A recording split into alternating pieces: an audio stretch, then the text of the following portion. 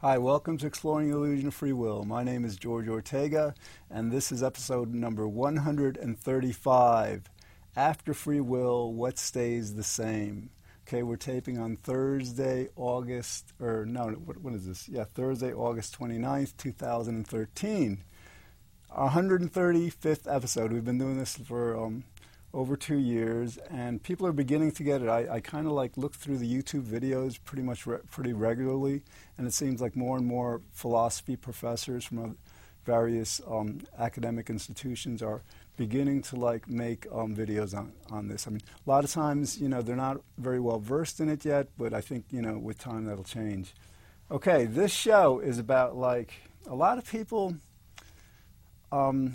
they have very strong, emotional, moral reservations or barriers to understanding that free will is impossible, because they feel that if we were to abandon the concept of free will, that the world would be unmanageable. It would be like anarchy. It would be just like we couldn't have a sense of morality, and just it would wreak havoc on reality. So with this show, what I'm going to try to kind of just allay some of those fears, because they basically are unfounded, to a great extent, and we'll go into that, in the show.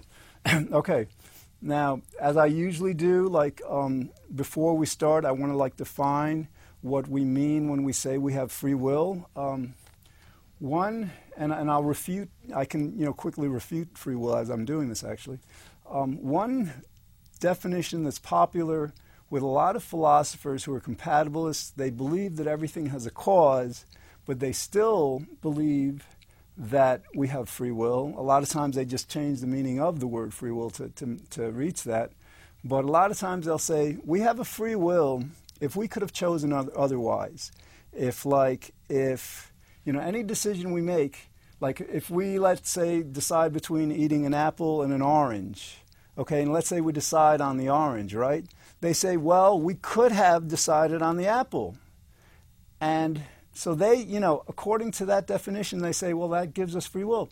What they fail to understand is that, we could have chosen the apple, but it would have been a different universe. It would have been a different set of circumstances. We would have been feeling differently. More so than that. Let's say we did select the apple instead of the orange. There would have been a cause for that choice. In other words, the basic refutation to free will is that everything has a cause. Okay, just before I go on with that, some people might say, well, in quantum mechanics, they say that not everything has a cause. Some people say that. But it's actually not accurate to interpret reality in that way. But even if we did, even if we let's for the benefit, given them the benefit of the doubt, even if we considered that some things don't have causes, apply this to the free will question. If our decisions don't have a cause, they cannot be ascribed to a free will. They can't be ascribed to anything, because again, if you're going to say that something doesn't have a cause, human beings can't be causing them. Okay, so the reason I say this, so basically, the argument, against determinism, causality, doesn't work either. There's a few other ways, sometimes philosophers might say, well, these decisions are the cause of themselves. They just cause themselves. But again, if these decisions are causing themselves, we're not causing them. It's just our will certainly isn't causing them. They're causing themselves. So anyway, that's to get back to this, could have chosen otherwise definition of free will. If we had chosen the apple, there would have been a cause to that choice, and then there would have been a cause to that cause, because remember, everything has a cause. Everything must have a cause. So the choice of the apple has a cause, and the cause of choosing the apple has a cause, okay? And the cause of that cause has a cause. And what you have to understand about causality is it goes back in time. You can never have a cause following an effect. Sometimes people assert something known as retrocausality, but that's really just a semantic difference. In other words, if you want to call an effect, something that makes a cause happen. You're just changing the words. Again, the effect in that case would come before the cause, and simply it would it's simply a misnomer. It would in effect, if it's coming before the event that it causes to happen, whatever, it must be a cause. All right. So, all right, more basically than this could have chosen otherwise definition. Basically, the definition is that I can define it in terms of what we're not, okay, or what we are. I said, if we don't have free will, we're puppets, we're robots, we're people-uppets. Absolutely nothing is dependent on us. We're not actually deciding anything. We're not choosing anything. Nothing is up to us. Okay, that's the argument. Okay. Free will would mean that, if we had a free will, we would be able to choose whatever we wanted, independent of this causality, independent of, for example, our genetics that have been determined through decades of research in psychology and neuroscience to basically mold who we are. At least 50% of our personality is genetic. Okay, and to have a free will, we would have to be making decisions completely free, or even partially free, but that's impossible, of our upbringing, our heredity, our environment, how we were raised, who raised us, how what schools we went to, what we learned, what we didn't learn. Obviously, all of our decisions, all that we do, is based on all this data that's stored in our unconscious. Okay, all right. So that's the definition, that basically if we had a free will, we could have, chosen otherwise. And if we had a free will, we could basically override or circumvent these kinds of factors that are not in our control, that in a certain sense take part in our decisions, or in a more strong sense, we could say actually determine the decisions for us. This process of causality means that the Big Bang, through this causal process, moment by moment, step by step, as the evolution of the universe progresses, results in whatever we choose and decide and do at the present moment. All right, so now why is this important? This is important because our world is completely deluded about this. I mean, we were completely deluded. Years ago, we thought that that the world was flat. Okay, it makes a lot of sense to think the world is flat. If we didn't have our advanced geometry where we, measure certain things, with astronomy, and if we didn't go out there and see from spaceships and all that we're an orb. Actually, I mean, it makes a lot of sense to think that the world is flat, right? But okay. So this has happened before. We've been completely deluded, thinking the world is flat, and now we understand it's an orb. But that doesn't really change our everyday, functions. If we want to go to the moon and back and land at a certain place on the Earth when we return in a certain ocean or something, then yeah, I think it's a good idea to understand that the world is an orb, it's rotating. Another kind of a vast. And that's an illusion, okay? I'm going to explain the difference between illusion and delusion. All right, I should do this now. An illusion is let's say, there's these two lines, this diagram with two lines, and the top line has arrows facing inward, okay? And the bottom line has, at the end of the lines, arrows are facing outward, okay? What happens is you look at these two lines, and it seems like the top line where the arrows are facing inward seems longer than the bottom line. Okay, this is a very popular illusion. It's based, it's in psychology books. It's just like an illusion of perception. Okay, but so that's an illusion. Now, if you measure those both lines with a ruler, and you still assert that the top line is longer, that's when the illusion becomes a delusion. Okay, and that's the case in this free will thing. In other words, there's so much evidence, all evidence basically points to the fact that free will is impossible, yet our entire world is completely deluded in not being able to accept that evidence. Again, like this isn't the first illusion that we've had, the first illusion. I mean, another illusion is, for example, and again, it's very understandable. It would seem, very logical to conclude that everything is motionless, like nothing is moving, right? I mean, this room isn't moving, the things are still. I mean, there's wind and stuff, but that's a different matter. But the idea is like, the reality is we're revolving around the sun at about 60,000 miles per hour. Okay, so that's like, so we're zooming around the sun and we don't feel it. Okay, so like, again, like, but the thing is, like, some illusions, like a flat earth, like a motionless earth, we get them right, but it doesn't really change much in our everyday life. The free will illusion, if we, to the extent when we overcome it, because it's a matter of time, and when you put a truth out there in the universe, like this truth has been put out there over the last several years, last several decades more so, or centuries when it began, it's just a matter of time when the world comes to accept it.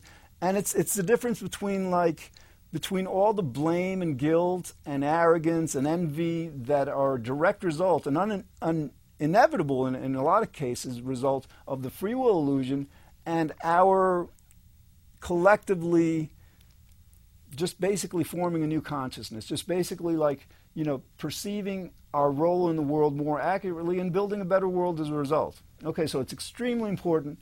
One last thing, there's a philosopher, I like to say this, I should repeat this every episode because it'll give you an example of how big this change is.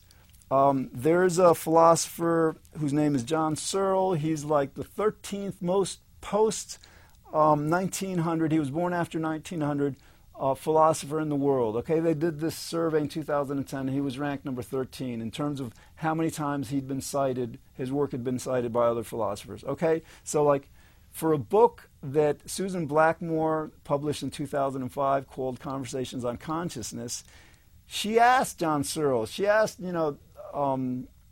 Searle, like, if the world were to come to acknowledge that free will was an illusion, what would that mean? And he said, and I'm paraphrasing, it's almost a direct quote, that would be a bigger revolution in our thinking than Einstein or Copernicus or Darwin or Newton or Galileo. It would alter our whole relation of our whole concept of our relation with the universe, something like that. And he's right. It would change everything. It would be the biggest revolution in science. That's how big it is. This is, all right? And that's why this is so important. All right. I'm going to get to, the topic, but I want to go through, I explained why causality makes free will impossible. I'm going to briefly, because I've spent so much time on this already, I'm going to briefly go through an explanation of why the unconscious makes free will impossible. Okay, follow this. If you don't get this, don't blame yourself, because what we understand and don't understand isn't up to us anyhow. So as well as I can explain it, whatever, that's not up to me. So maybe I could explain it better. So the idea is you make a choice, okay? No, first start with consciousness, okay? To have a free will means to have a conscious will. In other words, if our will is unconscious, it can't be free, because what we mean by free will is we are consciously deciding, okay? If we're doing things unconsciously, I think everyone would agree that's not a free will. So consider this. Our consciousness is a tool of awareness. It's aware of things, okay? To be conscious is to be aware. It doesn't decide things. Now add that fact to the fact that all of our data, our memories, whenever we make a decision, between apples and oranges or whatever, there has to be data. What does an apple taste like? What does an orange taste like? Have we had them before? Have we not? What are we in the mood for? All this stuff. And so all this data, it's not stored in our conscious mind, because consciousness, again, by definition, is awareness. It's not a data storage mechanism. So it has to be stored in the unconscious. Now reason this out.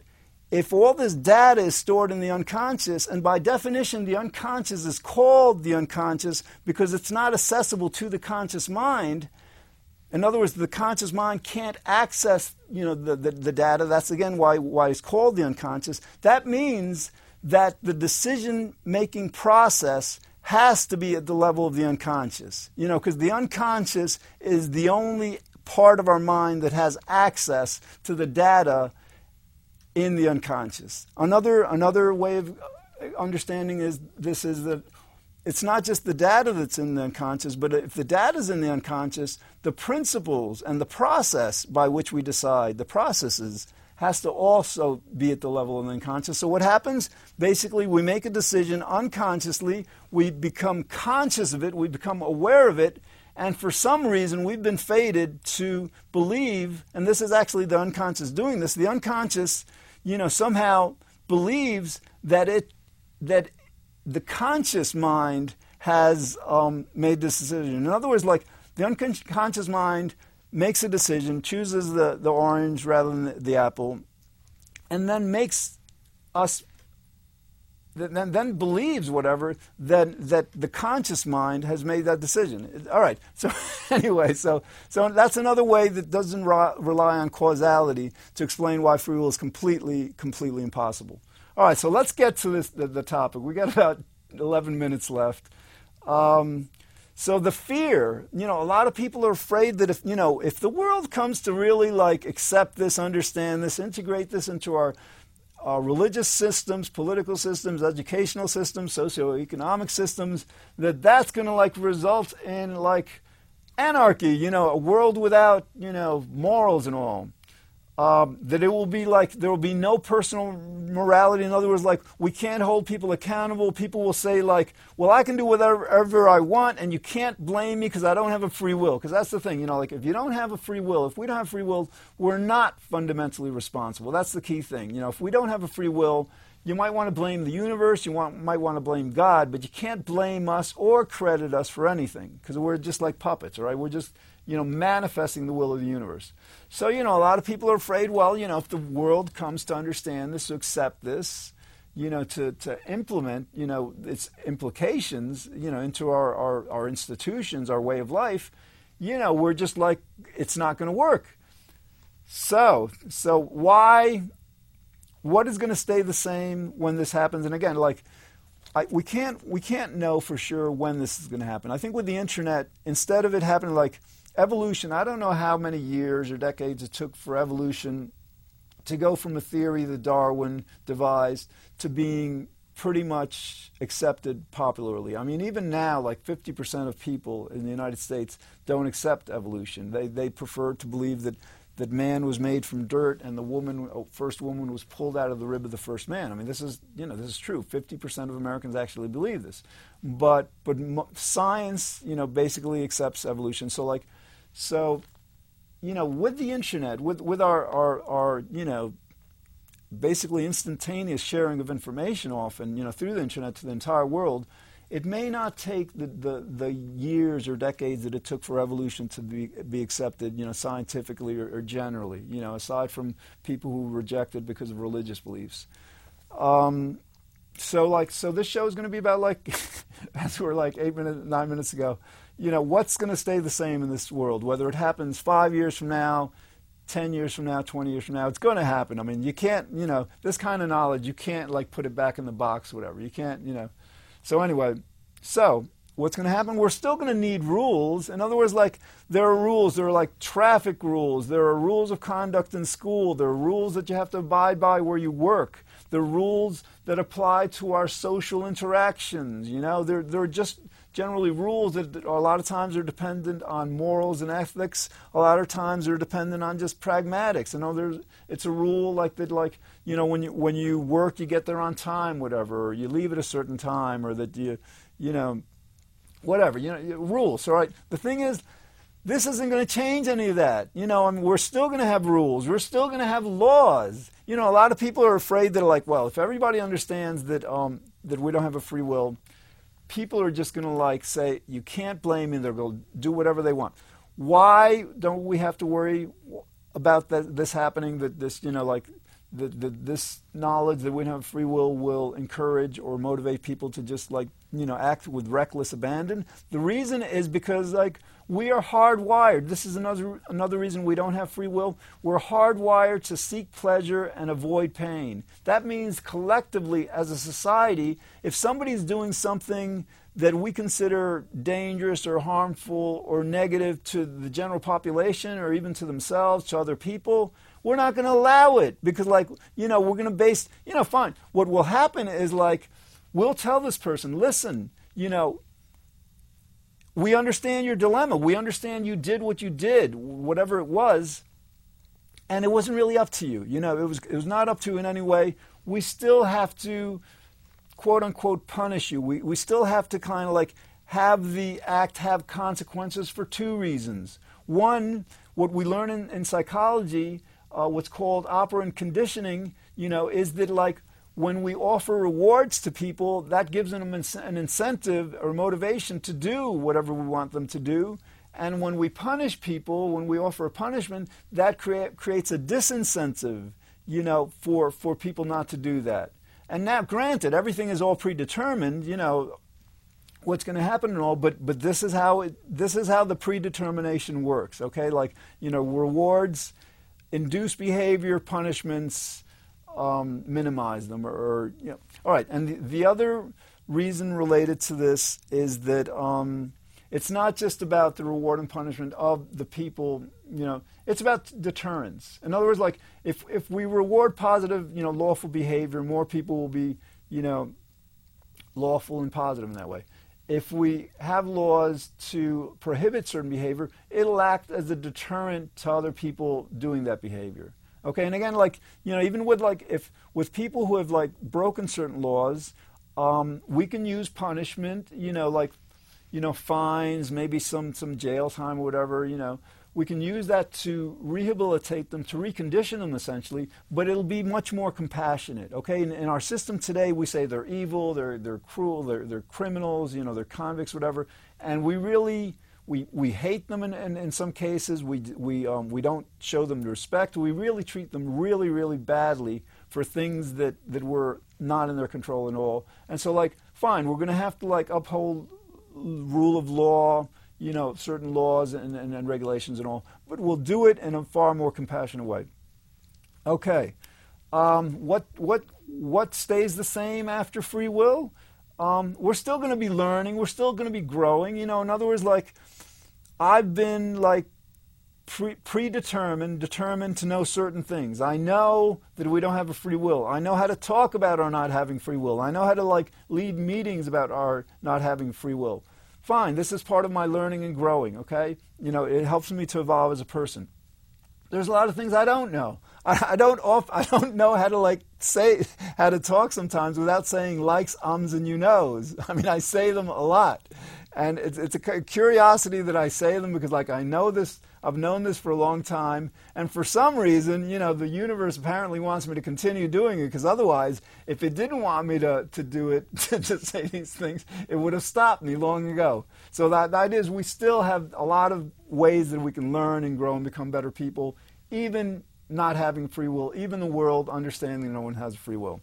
Life still has meaning and purpose, okay? There's, our basic meaning and purpose as human beings is to be happy, to be good, to share happiness, to create a happier, more good world. That's really our fundamental meaning. But to the extent that we understand that nobody has a free will, it really isn't our meaning. It's meaning and purpose. It's the meaning and purpose of God, if we want to talk in terms of that are theological, or the universe or the Big Bang, if we want to talk in physical terms, in secular terms. So basically, and even with that, okay, if we say, fine, it was all the meaning belongs to the Big Bang, that doesn't answer it completely, because then we end up asking ourselves, well, what happened before the Big Bang? The Big Bang is the beginning of our quote-unquote known universe, but logic tells us that it, didn't just spring from nothing. That's the kind of principle we hold to be axiomatic, a priori. It's nothing just comes from nothing, all right? So anyway, what else will stay the same after our world overcomes free will? Love will stay the same. People will still fall in love with people. And that's I mean, like, think about it. If we had a free will, we would say, well, I want to fall in love with this person, so I'm going to will myself to fall in love with this person.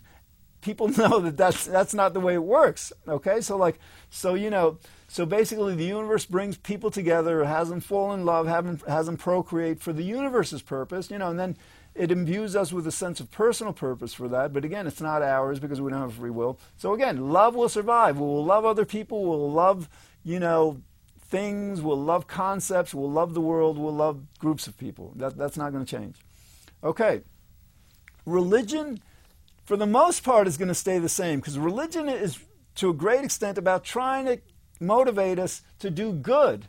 Now, their big mistake is like this concept of the free will. They said, well, like, you've got a free will, and like if you do bad, you're going to suffer eternally. After you die, you're going to go to a place where you're just going to like suffer for eons. I mean, and so they thought, well, if we scare the hell out of people like that, then maybe it'll induce them to do good. All right, so fine.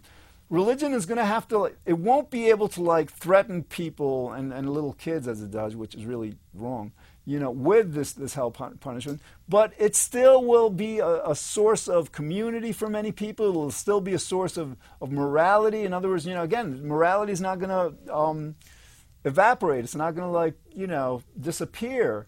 But we'll just recognize that it'll actually give, with religion, forgiveness is a very important concept. So as we abandon the concept of free will, we won't have a reason to forgive technically, because technically forgiving is about something that somebody does wrong, something that someone does wrong out of their quote unquote free will. But if they don't have free will, there isn't anything to forgive. So anyway, religion will basically stay the same. And lastly, because I'm running out of time, I have less than a minute, we will still seek pleasure and avoid pain. That's who we are. That's where we're hardwired to always seek pleasure and avoid pain. And that's another reason why we have no free will. In other words, if all our decisions are based on the prediction that certain actions will overall, within a certain equation, lead to greater pleasure than pain, that's how we decide. We can't but decide that way. Sometimes we'll run a marathon because it'll feel so good to have run it. Sometimes we'll do, some sacrifice because it'll satisfy our conscience. All right, well, I hope you understand why we don't have a free will and why after our world acknowledges that we don't have a free will, the world is going to stay basically the same in a lot of ways, but it will change profoundly in a very, very important way. Okay, thanks for watching, and I'll see you next time on Exploring Illusion of Free Will.